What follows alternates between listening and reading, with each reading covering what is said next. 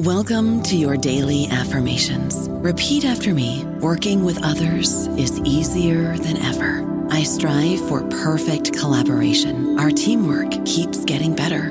Yeah, affirmations are great, but Monday.com can really get you the teamwork you desire. Work together easily and share files, updates, data, and just about anything you want all in one platform. Affirm yes to start, or tap the banner to go to Monday.com. Okay, round two. Name something that's not boring. A laundry? Ooh, a book club. Computer solitaire, huh? Ah, sorry, we were looking for Chumba Casino. That's right, ChumbaCasino.com has over 100 casino-style games. Join today and play for free for your chance to redeem some serious prizes. ChumbaCasino.com. No purchase necessary. Void where prohibited by law. 18+ terms and conditions apply. See website for details. Welcome to the New Books Network. Welcome back to New Books Network. I am Vladislav Lilic, doctoral candidate in modern European history at Vanderbilt University. In today's episode, I am delighted to host Dr. Miriam Buck McKenna, associate professor at the Department of Social Sciences and Business at Roskilde University in Denmark. Dr. McKenna's research takes an interdisciplinary and socio-legal approach to law with a particular focus on international law, legal history, law and gender, law and political economy, and post-colonial legal theory. We will be discussing her captivating first monograph, Reckoning with Empire, Self-Determination in International Law, hot off Brill's press. The book traces the ways in which various actors have sought to reinvent self-determination in different juridical, political, and economic iterations to create the conditions for global transformation and to challenge exclusionary practices of Eurocentric world orders.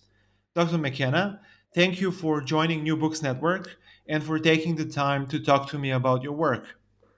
Thank you so much for having me, and thank you for that generous introduction. As is customary on the channel, I will start us off by asking how your previous intellectual and research trajectories had led you to write Reckoning with Empire.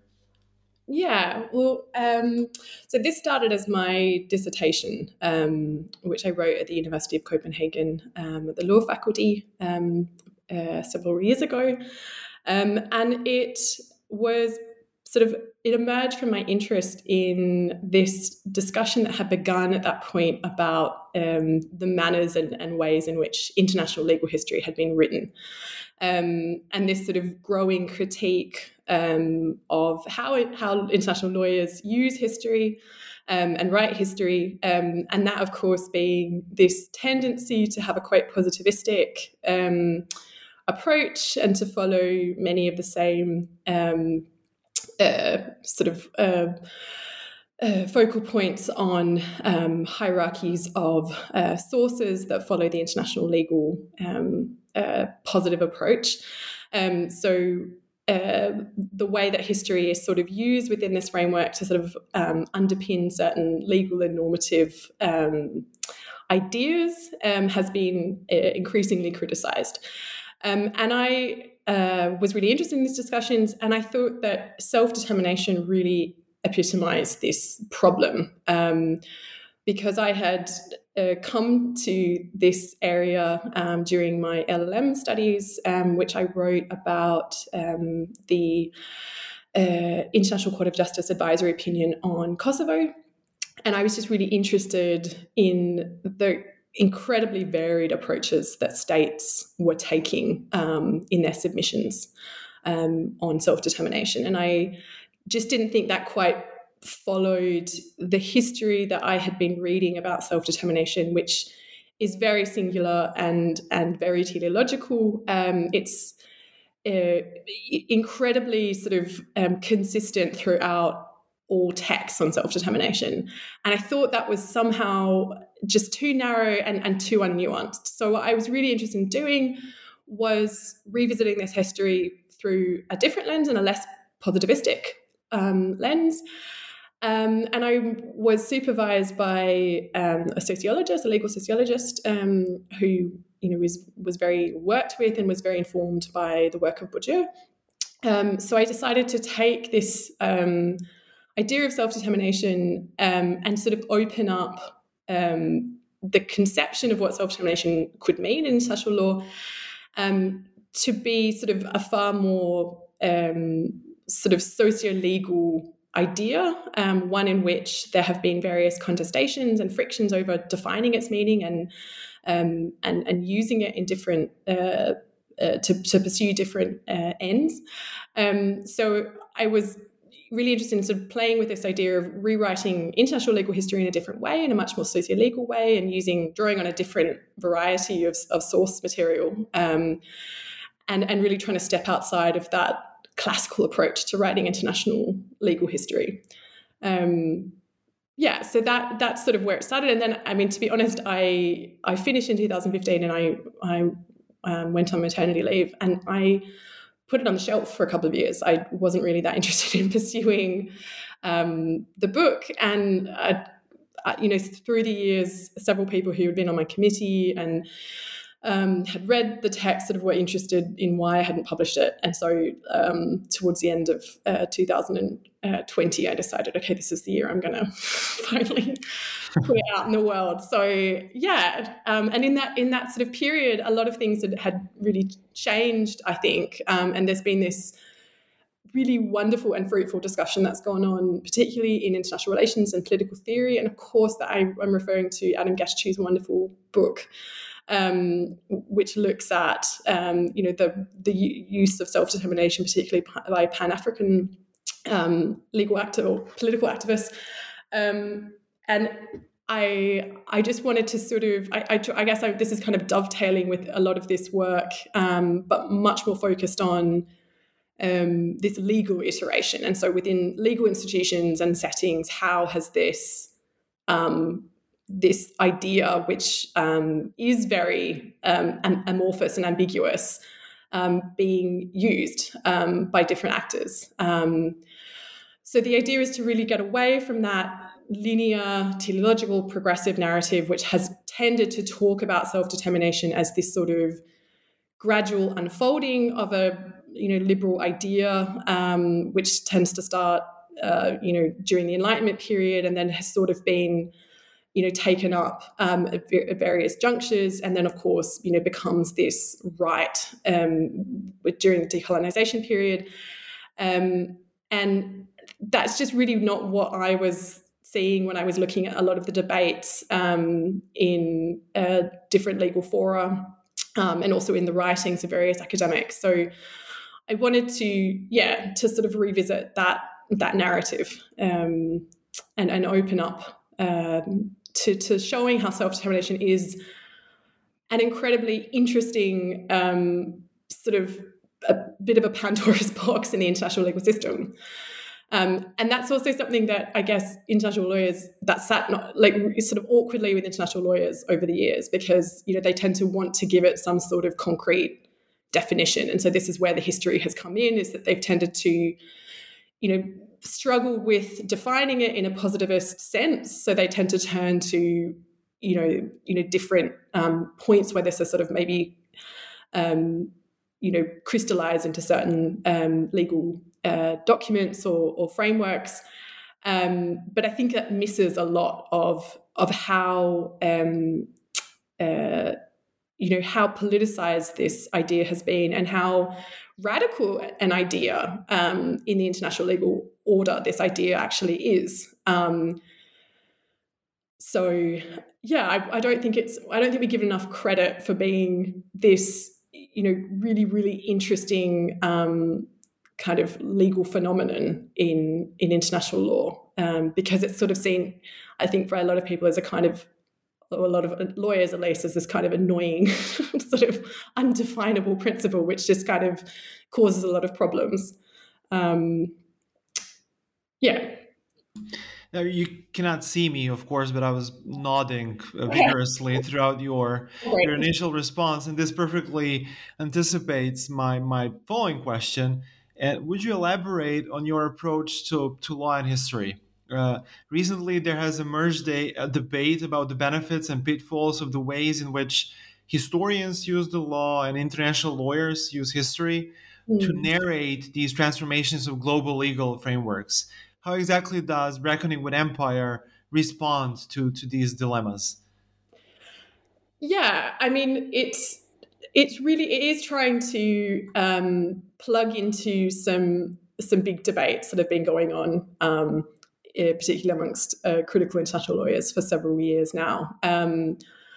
I think I adopt that same slightly wary stance on writing history as a lawyer because I'm not a trained historian. So I'm very aware that I'm using history in a way that is very particular to my discipline, but also doing so in a way that tries to step away from the ways in which international lawyers have tended to write history, which is, again, that like extremely positivist focused,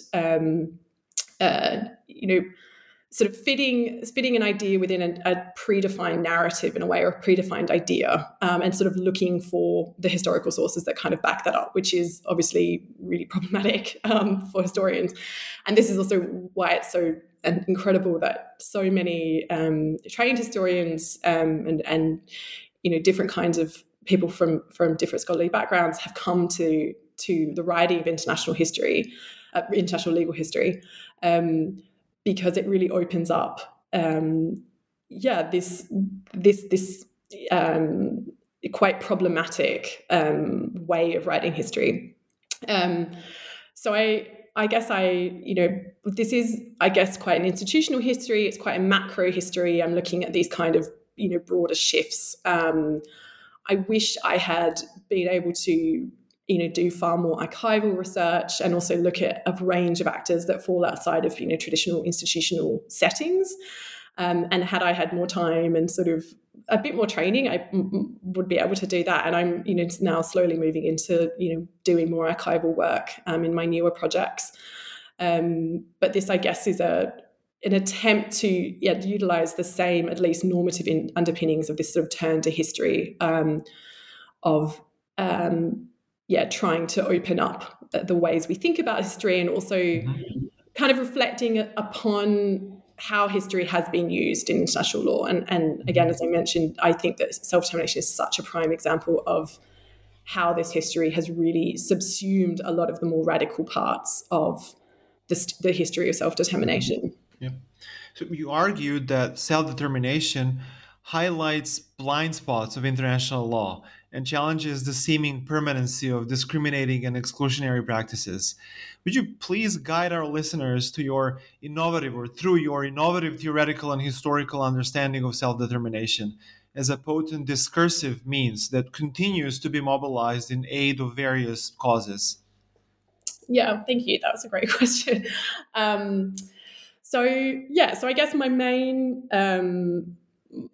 sort of argument through this book is really to kind of to point to the way in which self-determination, because of its very unique history in this broader sort of intellectual history, which I think resonates, not just within sort of the liberal sort of tradition, but is,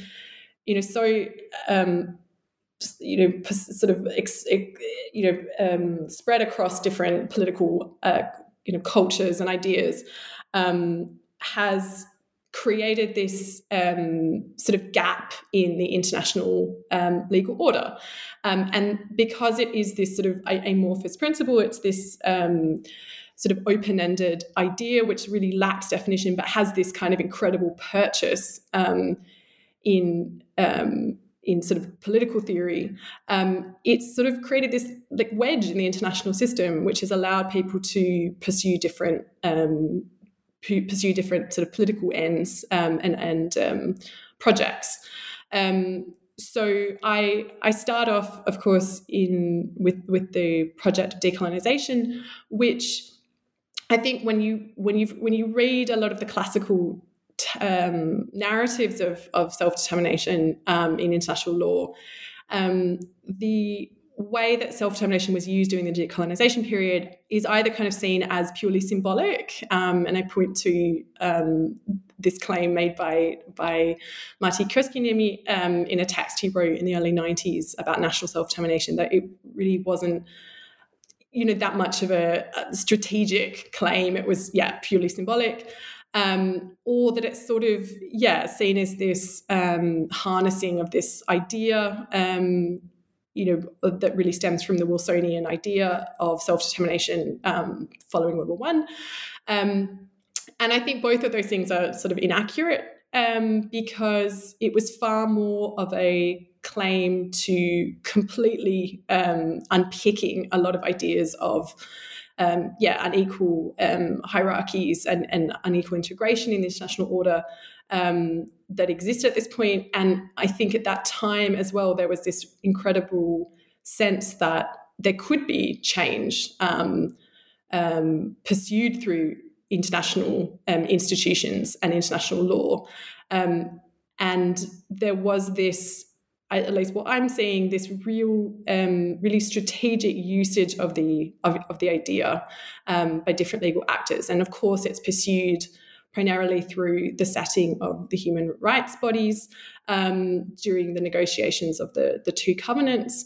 But I don't think it's purely a human rights claim that is being made here. It's a claim to sovereignty and a certain kind of sovereignty that's made during this point in time.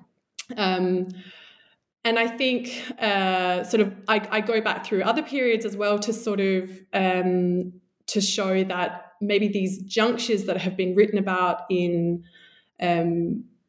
accounts of self-determination have also maybe missed a little bit of the nuance in how self-determination has been circulated and used at this time. So during the post-World War I or the interwar period, there's, I guess, in a lot of the kind of classical narratives, there's this idea that this is the point in which, it's mobilized for political aims, but it sort of fails the test of kind of emerging from a political framework to a legal framework. And actually what I want to show is that it is actually, incredibly legally important at this point, through the mandate system and through the minority protection schemes, and through sort of early cases at the Permanent Court of International Justice, where this idea is starting to really curtail the boundaries of sovereignty and the boundaries of what states are eligible to pursue in terms of their national interests. And then, of course, in the not post-colonial period, but sort of the 1970s, where the sort of height of decolonization has sort of petered out to some extent. In classical narratives, that period is it's really missing. I mean, it was really strange that you would sort of read a text where it would sort of be like the interwar period, the decolonial period, and then it would suddenly pop up again in the 90s with the disintegration of the USSR. And really, it was actually circulating quite prominently in the 1970s and 80s, and of course in the 1970s with the new international economic order. But also the idea of self-determination, and trying to get it back to what a lot of the Western states believed was its kind of core ideals from the Wilsonian sort of political project, really popped up in a lot of debates in the 1970s regarding human rights. And it was this real shift during this period to try and, get it back to this idea of, democratic participation and human rights in that, very classic liberal sense. And as you mentioned, sort of it's still, I still think it has enormous purchase in the international system because it is, this open-ended amorphous idea. Even though it has been, particularly in the 90s, really sort of bound up in this criticism of, unrelenting nationalism, and Cassisi called it a golem turned on its creators. Like there was incredible negativity surrounding self-determination during this time, and I think somehow that's somewhat sad that it's been demonized to the extent it has. I don't think the principle in itself is problematic or bad. I think it's actually a really important sort of gap in the international legal system that's otherwise quite monolithic, and has allowed people to pursue change, and really important change as well. And I think that's still happening. Obviously, with the pursuit of Indigenous sovereignty through self-determination. And that's still ongoing. But also, I think what we're going to start seeing is a lot of these, these self-determination, sort of colonial claims that are, seen as sort of settled and a done deal are probably going to be revisited. I think, as we saw with the Chagos Islands case, I think that's probably going to be a new trend, is kind of going back and saying, well, hang on, if we actually look at the sort of the period of decolonisation, and there was a lot of uncertainty about, the point at which it crystallised and the point at which, what it was actually demanding of states, particularly in the 1950s, which is to this day still slightly unclear. And I think there's a lot of work to be done in this area. I think that's going to give rise to more claims in the international legal system.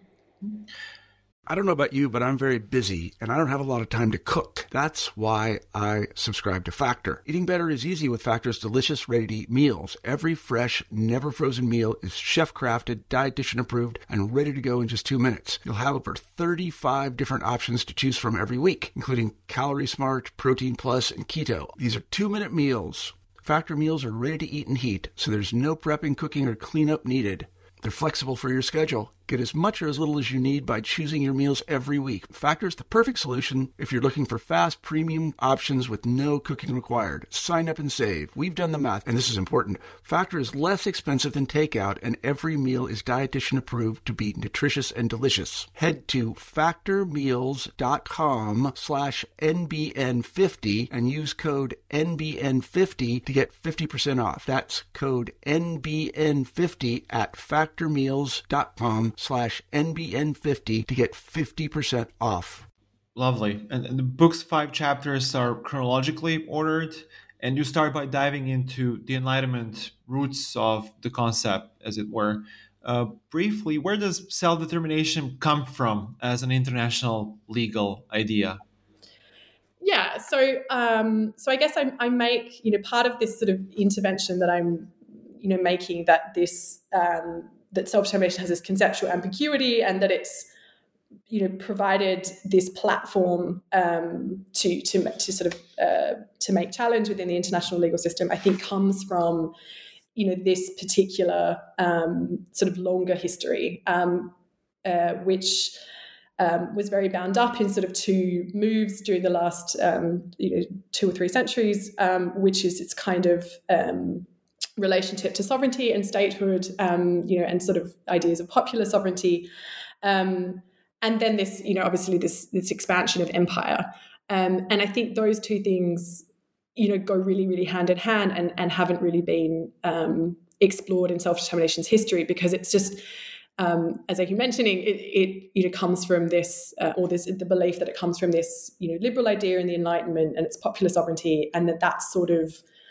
this progressive unfolding stems from this point and then is taken up again, particularly during the 19th century, during the push towards, national statehood, and again, it peaks to some extent during the interwar period. So I think what I try to do in the sort of first chapter is to sort of show how ideas of self-determination, are sort of are far more embedded in, ideas of sovereignty and statehood and empire that have previously been kind of seen.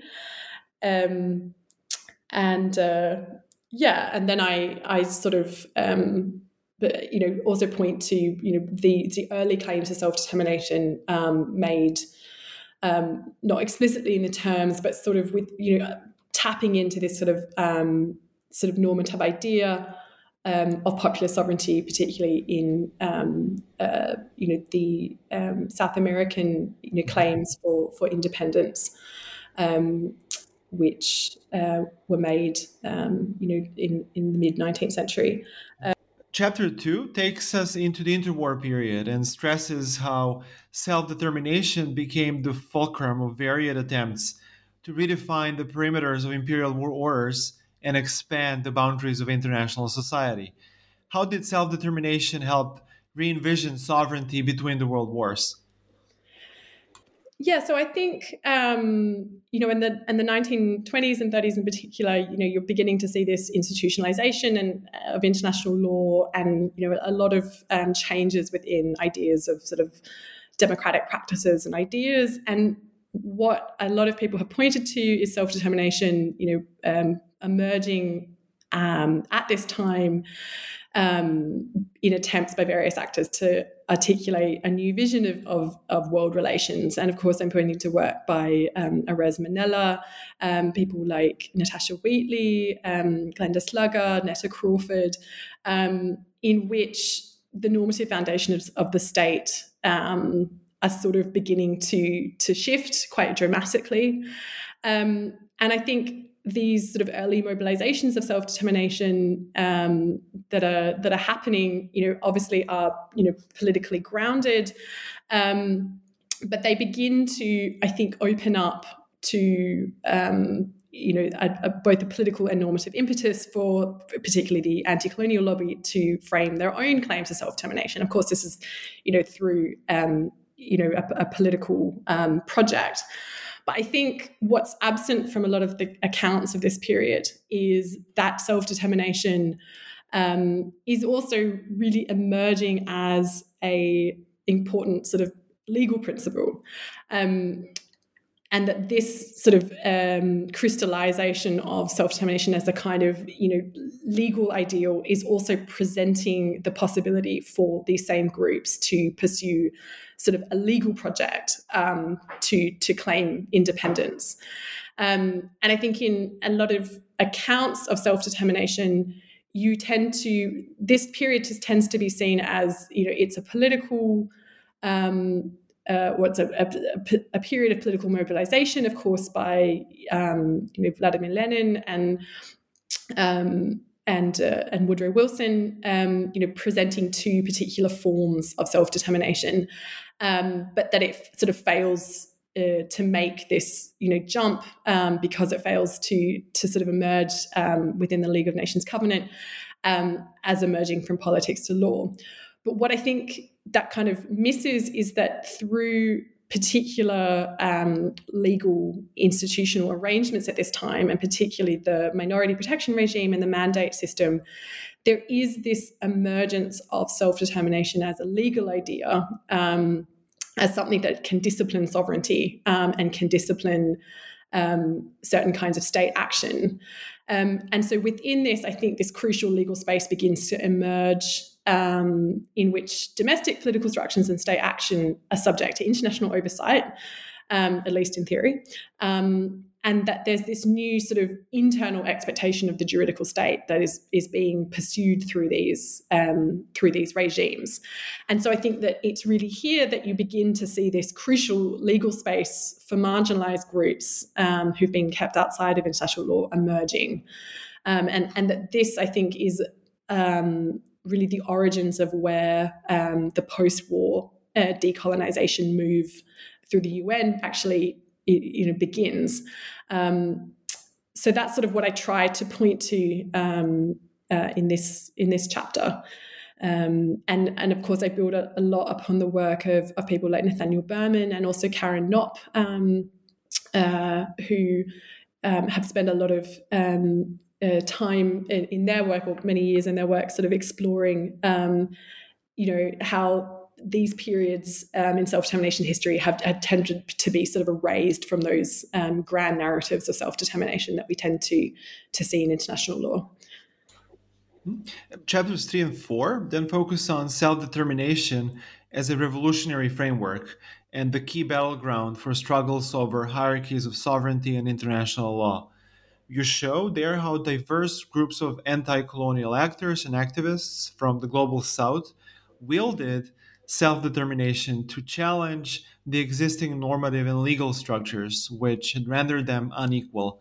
How is your retelling of the story of decolonization different from other historical and theoretical accounts. And I know we've already touched on this, but maybe you can use a few examples from the text to illustrate the novelty of your argument.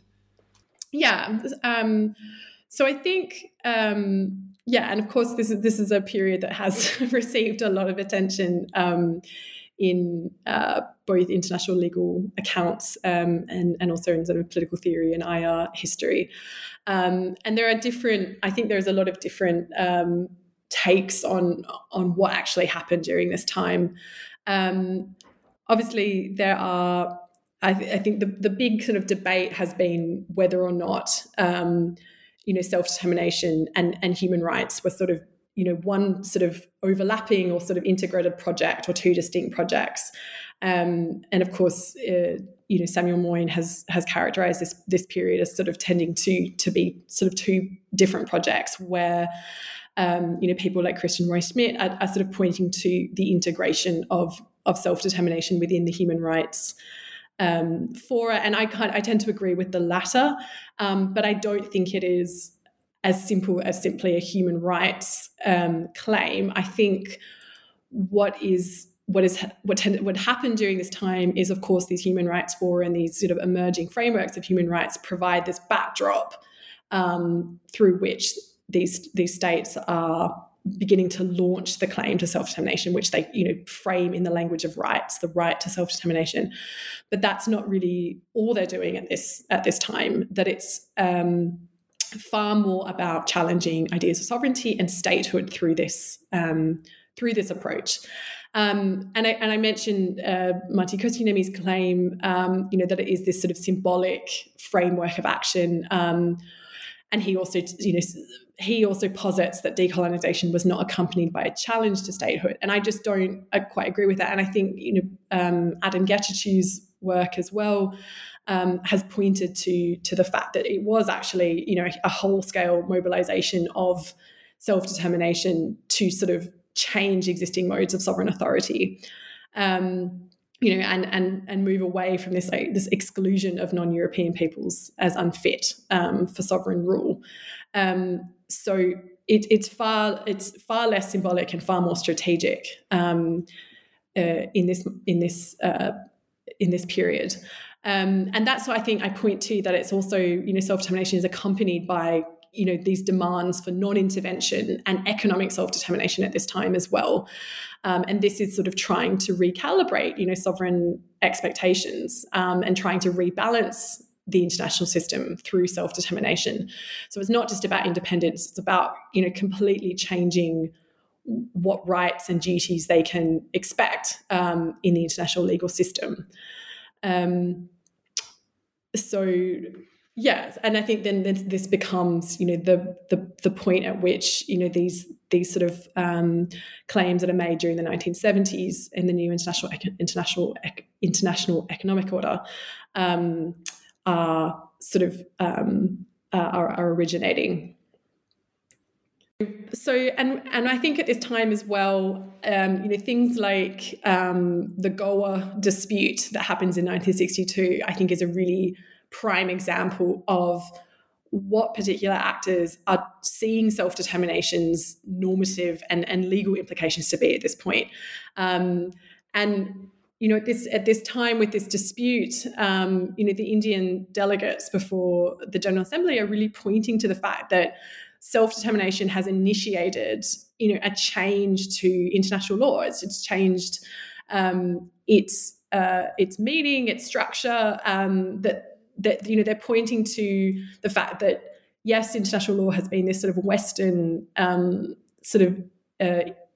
development, but now it's being sort of harnessed by states that have formerly been excluded from its ambits, and they're beginning a new project. And I think that really comes out in the debates surrounding Goa at this period. So I think this also points to the fact that this is a really interesting juncture in the potential for international law. And during the 1950s and 60s, there's far more, I think, positivity around what international law can mean for particularly colonial peoples. And it can be this platform to launch, these political projects for change. So at least in a lot of the debates that come out, there is this, this sense of, incredible radical aspiration for a new world, and this is always countered in these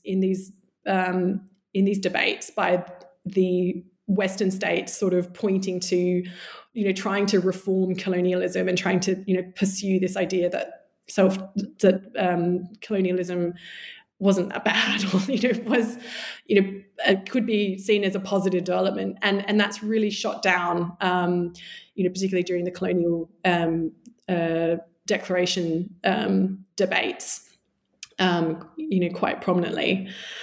And of course, then this is sort of countenanced by the need to sort of reduce the possibility of continuing conflict through the application of the Euthypotedasis principle, and this kind of tension that arises, I think, really culminates in the Biafra conflict in the 1970s or the beginning of the 1970s, and it begins to, I think, the problems with approaching self-determination through this kind of open-ended means become more prominent at this point.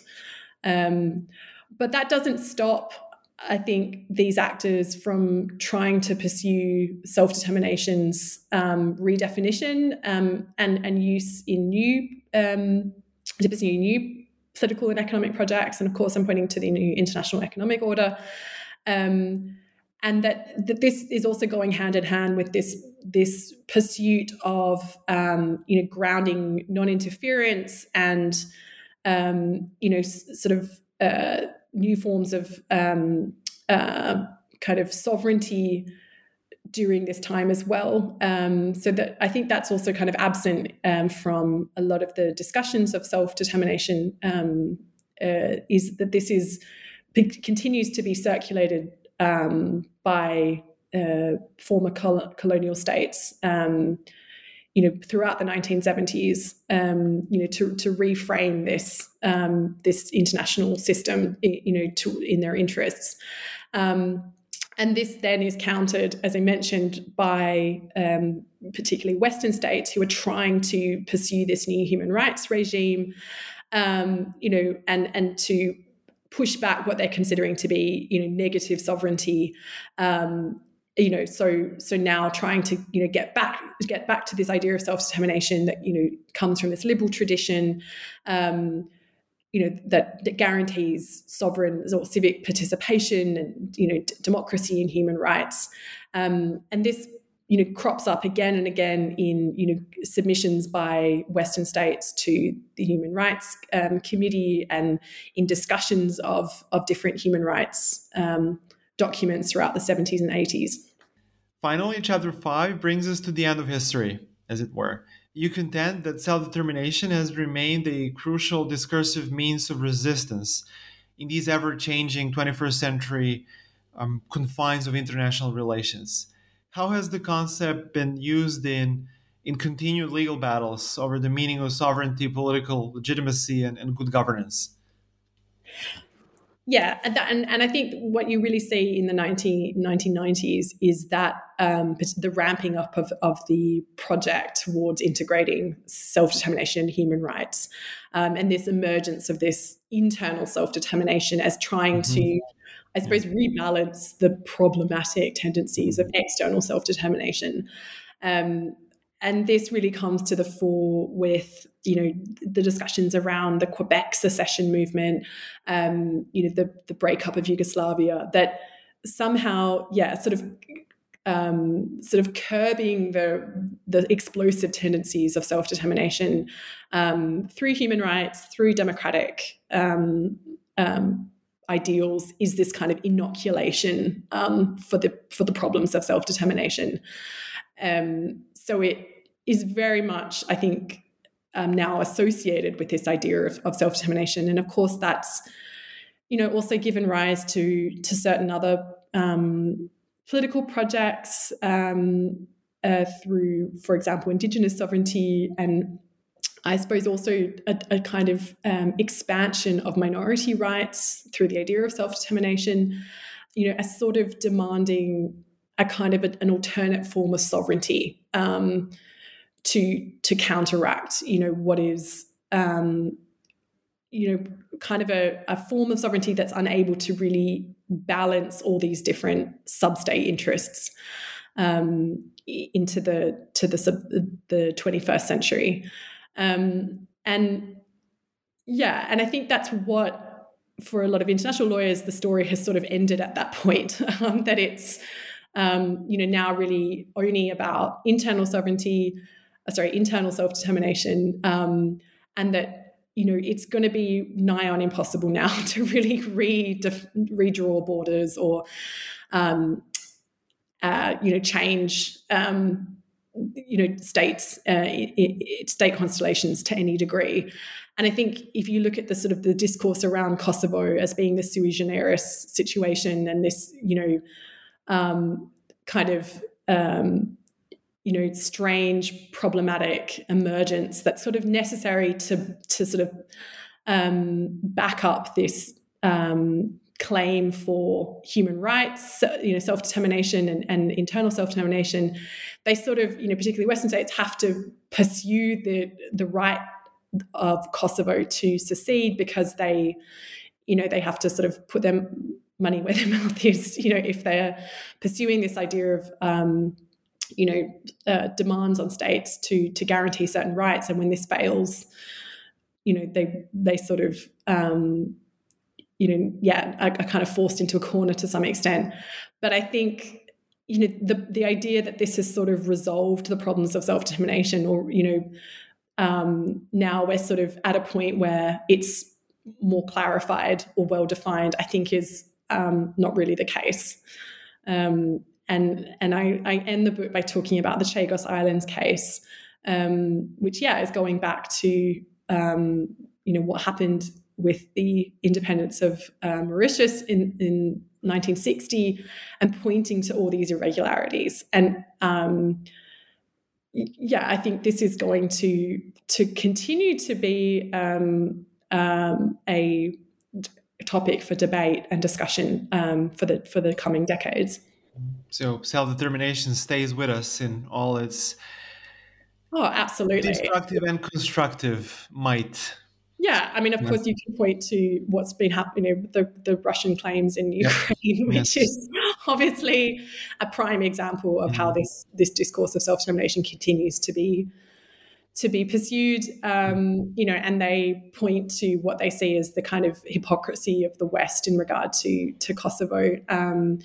So I think this is absolutely not like it's not being put to bed by any stretch of the imagination whatsoever. And where has this project taken you, Dr. McKenna? What are you currently working on?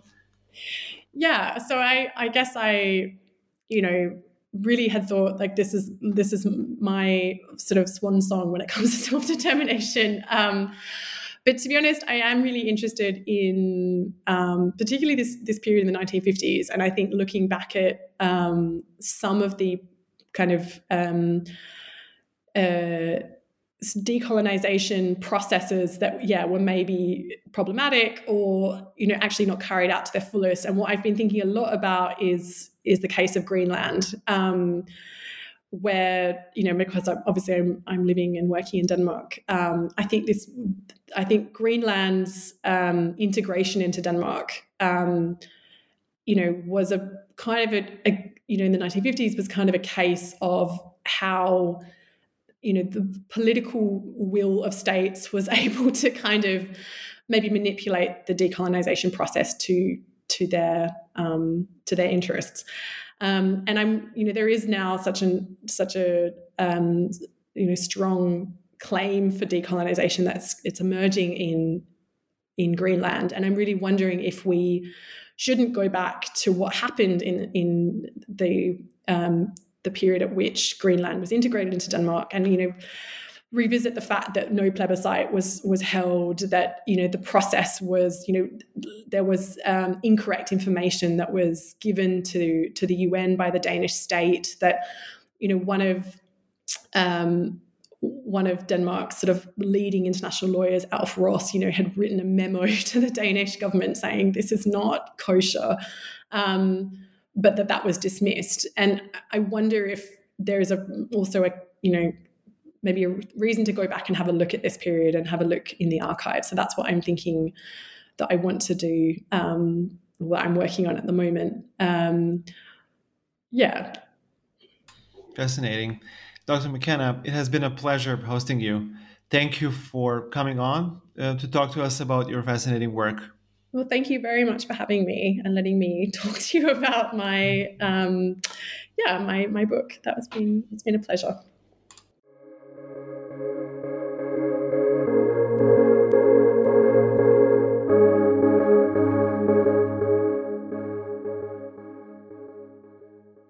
With Lucky Land Slots, you can get lucky just about anywhere. Dearly beloved, we are gathered here today to... Has anyone seen the bride and groom?